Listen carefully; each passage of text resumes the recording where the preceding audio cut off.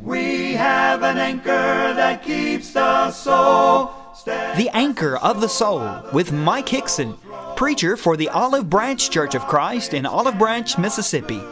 Grounded firm and deep in the Savior's love. And now, Mike Hickson.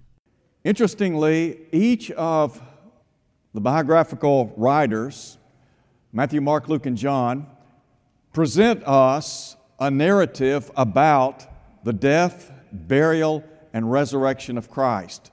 Luke provides some extensive information regarding the cross and the dialogue that took place on the cross. And so tonight we're going to look at that in some detail as we think about the cross of Christ and the death of Jesus some 2,000 years ago. I want to begin tonight by calling your attention, first of all, to the condemnation. In Luke 23, as you well know, and we've looked at Matthew's account, the Lord Jesus was sold out by one of His own disciples, one of His apostles, Judas Iscariot, for 30 pieces of silver. And Jesus was brought before such notable rulers as Pilate and then Herod, and then sent back again to Pilate. Jesus also stood before the high priest, Caiaphas and Annas. And so in Luke 23, first and foremost, we think about that courtroom scene. To understand that we're talking about a mock trial. They weren't interested in justice, but rather their interest was in putting to death the Son of God. And so in chapter 23, verse 1, we have the accusation. Note if you would, "Then the whole multitude of them arose and led Him to Pilate. And they began to accuse Him, saying, 'We found this fellow perverting the nation and forbidding to pay taxes to Caesar, saying that He Himself is Christ the King.'" Well, I would acknowledge the fact that Jesus was indeed the Christ, the Anointed One. He was the very one of whom the prophets of old had pointed, God's suffering servant. Isaiah tells us that much in chapter 53. Isaiah said that my righteous servant shall justify many, pointing to the Christ.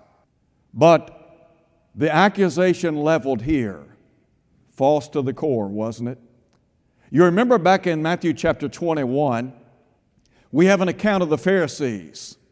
And the text tells us that they were interested in entangling the Lord in His speech. They weren't interested in what He had to say. They were biased. They had rejected the Lord as the Christ. And so they wanted to know, is it lawful to pay taxes to Caesar? And Jesus perceived their wickedness, the text says. And so He asked them, or He said to them, "Render therefore to Caesar the things that are Caesar's, and the things that are God's to God." In no way did Jesus Christ, the very Son of God, ever say anything that would have been insubordinate to paying taxes. Not one time. And so, we find the accusation made that He was forbidding to pay taxes. That was false. Wasn't perverting the nation. But He was the Christ, and He was and is today a king, isn't He? Jesus Christ is the King of kings and Lord of lords. Pilate, in verse 3, asked Him this question, "Are you the King of the Jews?" And the Lord said, "It is as you say." Then in verse 4, the Bible says that Pilate said to the chief priest and to the crowd, "I find no fault in Him." I think it's interesting to note in this context that Pilate acknowledges the innocence of Jesus. Matter of fact, the text says he sent Him to Herod. Herod also examined Him, and he found no fault in Him. Well, how do I know that? Well, just note with me. Pilate had wanted to have an audience with the Lord Jesus. His intent was to see some miracle performed by Him, according to verse 8. Verse 10, the Bible says the chief priests and the scribes, they stood and vehemently accused Him. But note if you would, in verse 14, Pilate said to the chief priests, the rulers and the people, "You have brought this man to me as one who misleads the people And indeed, having examined him in your presence, I found no fault in this man concerning the things of which you accuse him. No, neither did Herod. For I sent you back to him, and indeed nothing worthy of death has been done by him." So the account says that neither Pilate nor Herod found anything justifiable in the actions, the deeds of Jesus. Not only did Pilate and Herod acknowledge his innocence, but the Bible tells us one of the thieves also acknowledged the innocent state of Jesus, as did one of the centurions, the Roman centurion, who said, "Truly this man was the Son of God," following his death on Calvary. So, the accusation, the appraisal was there was nothing worthy of death in him, but the people cried out. Note, if you would, verse 21. The people said, "Crucify him, crucify him." Their intent was to see the Lord Jesus hang upon a Roman cross just outside the walls of Jerusalem, and that's exactly what happened. Pilate tried to pacify the people. They wouldn't hear of it, sought to release him. They, of course, asked for Barabbas, and eventually he let them have their way. So in verse 32, the Bible says there were also two others, criminals, led with him to be put to death. So first the condemnation, but now really for the bulk of our study, I want to talk about the crosses. Because in Luke 23, there are 3 crosses on Calvary. Matthew tells us that they took him to a place called Golgotha, the place of a skull, and there they crucified him. Luke says when they were come to the place called Calvary, there they crucified him, and the criminals or the malefactors, some translations may say, and the thieves, one on the right hand and the other on the left. There were 3 crosses on Calvary on that day. The central cross was occupied, as you well know, by the very Son of God, the one who was the King of kings and Lord of lords, the Christ, the Anointed One. On that central cross, we have what I believe to be the cross of redemption, a man who was dying for sin, for the sins of the people. Jesus was on that central cross, and the purpose behind him going to the cross, as you well know, was because of sin. You remember Matthew in Matthew chapter 1, when he provides us with insight into the angel of the Lord appearing to Joseph in a dream and telling him about the virgin birth. The angel said to Joseph in the long ago, speaking of Christ, that his name would be called Jesus and he would save his people from their sins. Jesus would talk about his earthly ministry and the purpose behind coming to earth. The Son of Man has come to seek and to save the lost. Jesus came to save the human family. The Hebrew writer says in chapter 2, verse 9, that Jesus tasted death for every man. So we find Jesus on the cross of redemption. A man dying for sin, for my sin, for your sin, for the sins of the world. I like the words of Paul when he wrote in 2 Corinthians chapter 5, verse 21. Him who knew no sin, he became sin on our behalf, that we might become the righteousness of God in him. Matthew details the treatment that Jesus endured on our behalf. Imagine, if you can, being welded to a cross as Jesus was and being lifted up. And yet Jesus said, and I, if I be lifted up, will draw all people unto myself. 2,000 years ago, Jesus died on Calvary, just outside the walls of Jerusalem. His death is just as meaningful today as it was 2,000 years ago. We still pay homage to His sacrificial death every first day of the week, don't we? Reminding ourselves of the body that was given in our stead. Peter in 1 Peter chapter 1 talks about the blood that was shed for us by Jesus. That blood was innocent blood, as Peter would say, as of a lamb without spot and without blemish. John the Baptist acknowledged that much.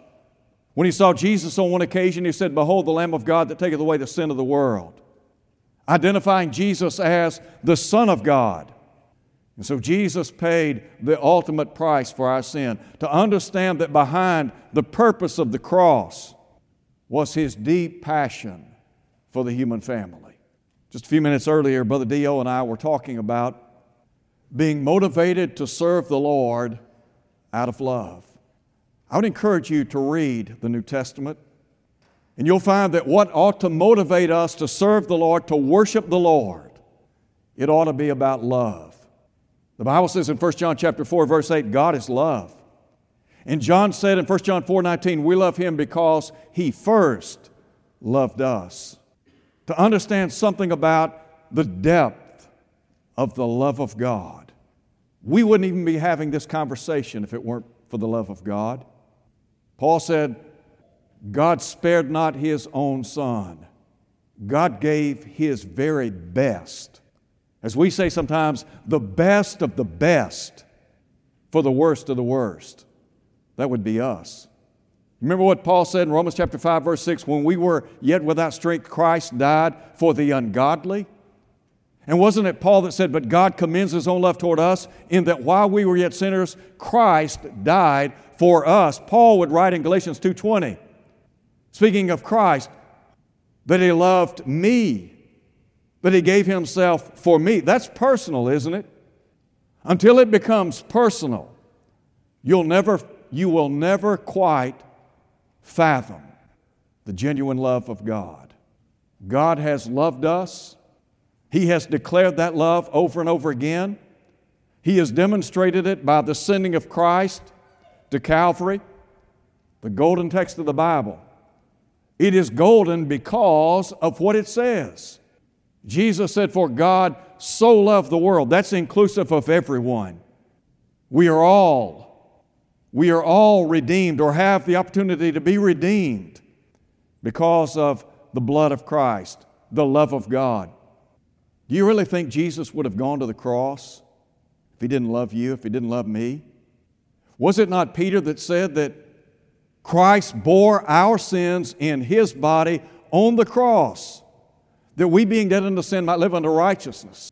To know that Jesus vicariously suffered, bled, and died for my sins. Sometimes we talk about getting down on our knees and giving thanks to God for our blessings in life. We ought to get down on our knees and thank God for what happened at Calvary, for the love of God, for the love of Jesus. Didn't Jesus say, John 15, greater love has no man than this, than a man lay down his life for his friends? Reconciliation is a result of Jesus dying on Calvary. He reconciled us by the blood of His cross. He redeemed us by His blood. And so Paul would write in Ephesians chapter 1, verse 7, in Him we have redemption through His blood, the forgiveness of sins according to the riches of His grace. No wonder Paul would preface that by saying, to the praise of the glory of His grace, wherein He has made us accepted in the Beloved. We have a relationship with God because of Jesus Christ. He is that one mediator standing between God and man. So how grateful we ought to be. The purpose behind the cross, it was to save. The passion of the cross evident in Jesus going to Calvary. I said a few weeks ago, and I'll say it again. If you think Jesus was held to the cross by 3 nails, I'm here to tell you that's false.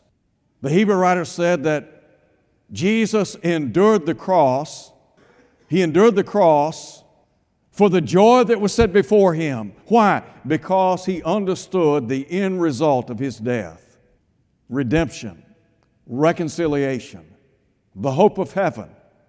We have that tonight because of the one who paid the price on that central cross, the cross of redemption, the man who was dying for our sins. How grateful we ought to be.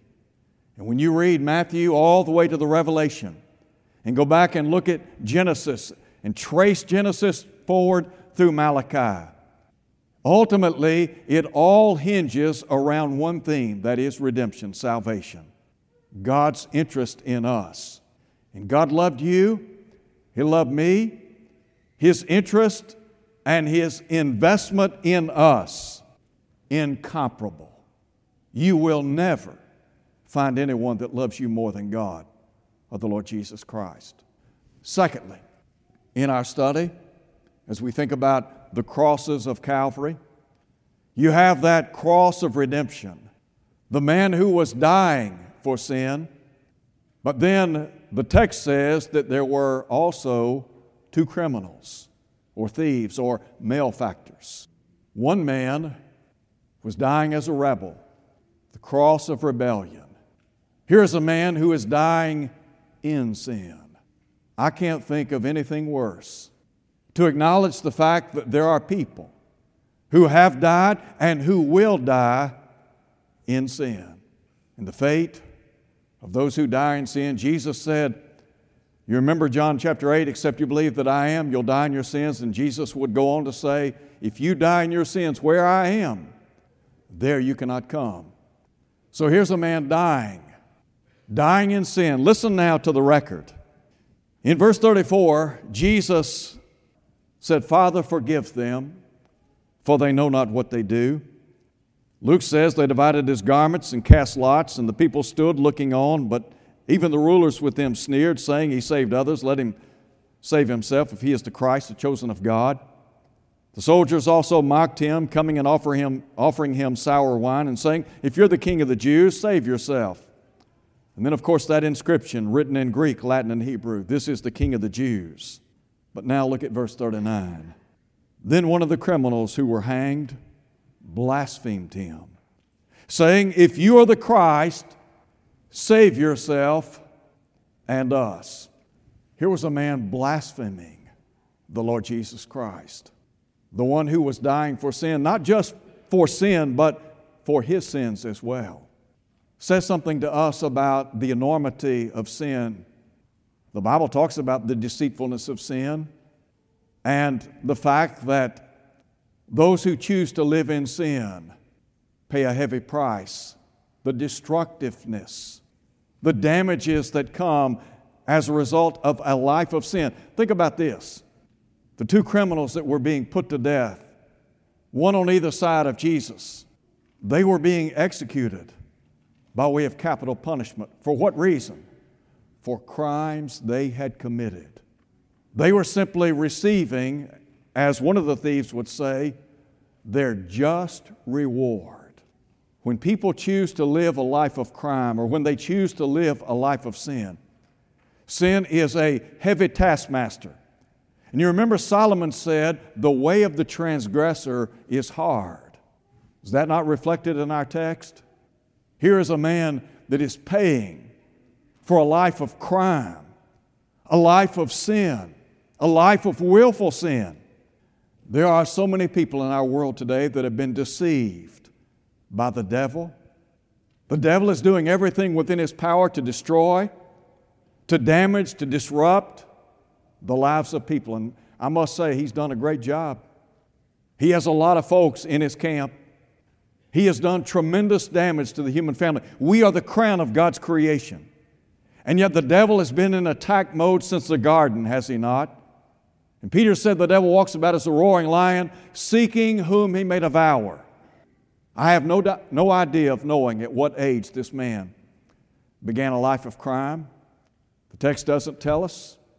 Matthew, Mark, Luke, and John, none of them have anything to say about their life of crime, when it began. But this man's paying a heavy price. And here's Jesus dying on that central cross. And He is paying the ultimate price for the sins of the human family. And here's a man that ought to be thinking about getting his house in order. And he's blaspheming the very Son of God. And he is saying to Jesus, if you're the Christ, He was the Christ. He is the Christ. He is the Son of God. Sin has the ability to blind people, doesn't it? Sin blinds and sin binds. Paul would write in 2 Corinthians chapter 4, The God of this world has blinded the minds of them which believe not. And then, of course, Jesus would say that those who commit sin are the bondservants of sin. They become enslaved to that way of life. The danger of choosing to live a life of sin, sometimes you can go so far, stay so long, you can't come back. Let me give you a passage to chew on this week. 2 Peter chapter 2, and about verse 14. Peter said, having eyes full of adultery, now listen to what he said, that cannot cease from sin. You mean to tell me that I could reach a point of no return? That's exactly right. So here's a man dying in sin, cross of rebellion. There's a third cross on Calvary. Again, Luke said when they came to the place which is called Calvary, there they crucified him. And the criminals, one on the right hand and the other on the left. The third cross, the cross of repentance. Here is a man dying to sin. One man dying for sin, another man dying in sin, a third man dying to sin. Let's note the narrative. Luke gives us a glimpse into the dialogue that takes place between these men on the cross. When the one criminal said, if you're the Christ, save yourself and us, the other answering, the Bible says he rebuked him. Initially, they both reviled the Lord. But as time went by, one of those thieves began to soften. He began to see in Jesus something very special. And so listen to what Luke says. This man said, do you not even fear God, seeing you are under the same condemnation? Now note, and we indeed justly, for we receive the due rewards of our deeds. In other words, he's saying, look, we're here because of crimes we've committed. We're guilty. We are dying because we are worthy of capital punishment. But note, this man, speaking of Jesus, has done nothing wrong. What says a lot about him, doesn't it? Says something about the tenderness of his heart. And Jesus, during his earthly ministry, had a lot to say about that honest and good heart. So he said, Lord, remember me when you come in your kingdom. You ever wondered, how did he know anything about the kingdom? You know, sometimes we assume certain things when maybe we don't really have the full record. When John the Baptist began his earthly ministry, do you remember Matthew said in chapter 3, verse 1, that he began preaching in the wilderness of Judea. His message was that of repentance. Why? Because he said the kingdom of heaven is at hand. Don't you think a lot of people had the opportunity to hear something from the words of John as he preached, as he taught from place to place? And then in Matthew chapter 4, verse 17, the Bible says that when Jesus began his earthly ministry, he echoed the very same message. He said, repent, for the kingdom of heaven is at hand. The Lord Jesus had a lot to say about the kingdom of heaven. In Luke 17, Jesus said the kingdom of heaven comes not with observation. Jesus gave the keys of the kingdom to the apostles, didn't he, in Matthew 16, 19. So the idea of the kingdom of God and the kingdom coming was on the minds of many, many people. Possibly he heard John preaching. Maybe he had heard something about the preaching of Jesus with regard to the kingdom. So he said, Lord, remember me when you come in your kingdom. And then what did Jesus say? Jesus said, today you will be with me in paradise. Let me just pause here for a minute. I know that there are a lot of folks that you talk to, that I talk to, that we talk to. As we discuss matters pertaining to salvation, oftentimes they'll bring up the thief on the cross. And they'll say, what about the thief on the cross? As if it would justify not being baptized into Christ. Let me just call attention to a couple of matters. Number one, go back to Matthew chapter 3. Matthew said with regard to the preaching and teaching of John that those in Jerusalem and all Judea and around the Jordan came to him and were baptized by him in the Jordan, confessing their sins. Who's to say that this man had not been baptized at the preaching of John the Baptist? Maybe he was, maybe he wasn't. I don't know. But that's something to think about. A second thought is, you remember in Mark chapter 2, Jesus said, "But that you may know, the Son of Man has authority or power on earth to do what? To forgive sins." We're not just talking about any man. We're talking about the Son of God here. Jesus had that power. Did Jesus have the right, the authority, the power to forgive this man of sin while on that cross? Yes, He did. Third thought. The third thought is to remember the covenant under which this man died. You see, what a lot of people want to do is they want to talk about the thief on the cross, but what they're doing is trying to compare apples and oranges. You can't do that. The thief died under the Mosaic law, did he not? What law are we under today? Oh, we're under the law of Christ, aren't we? You see, Jesus is the mediator of the new covenant, Hebrews 9:15 through 17. The fact of the matter is, Jesus commanded baptism for salvation, Mark 16:16. Today we're under the law of Christ, Galatians 6:2. It's called the law of liberty, James chapter 1, verse 25. It is the law of liberty in James 2:12. That's the law under which we live. And so the Great Commission still reads, "Go therefore make disciples of all the nations, baptizing them in the name of the Father, the Son, the Holy Spirit." The bottom line is simply this. This man died under the law of Moses. It's a different covenant. Jesus assured him. The plea was, "Lord, remember me when you come in your kingdom." And the Lord promised him, He said, "Today you'll be with me in paradise." Paradise being the abode of the righteous in the Hadean realm. On Calvary, there were three men dying. One man dying for sin.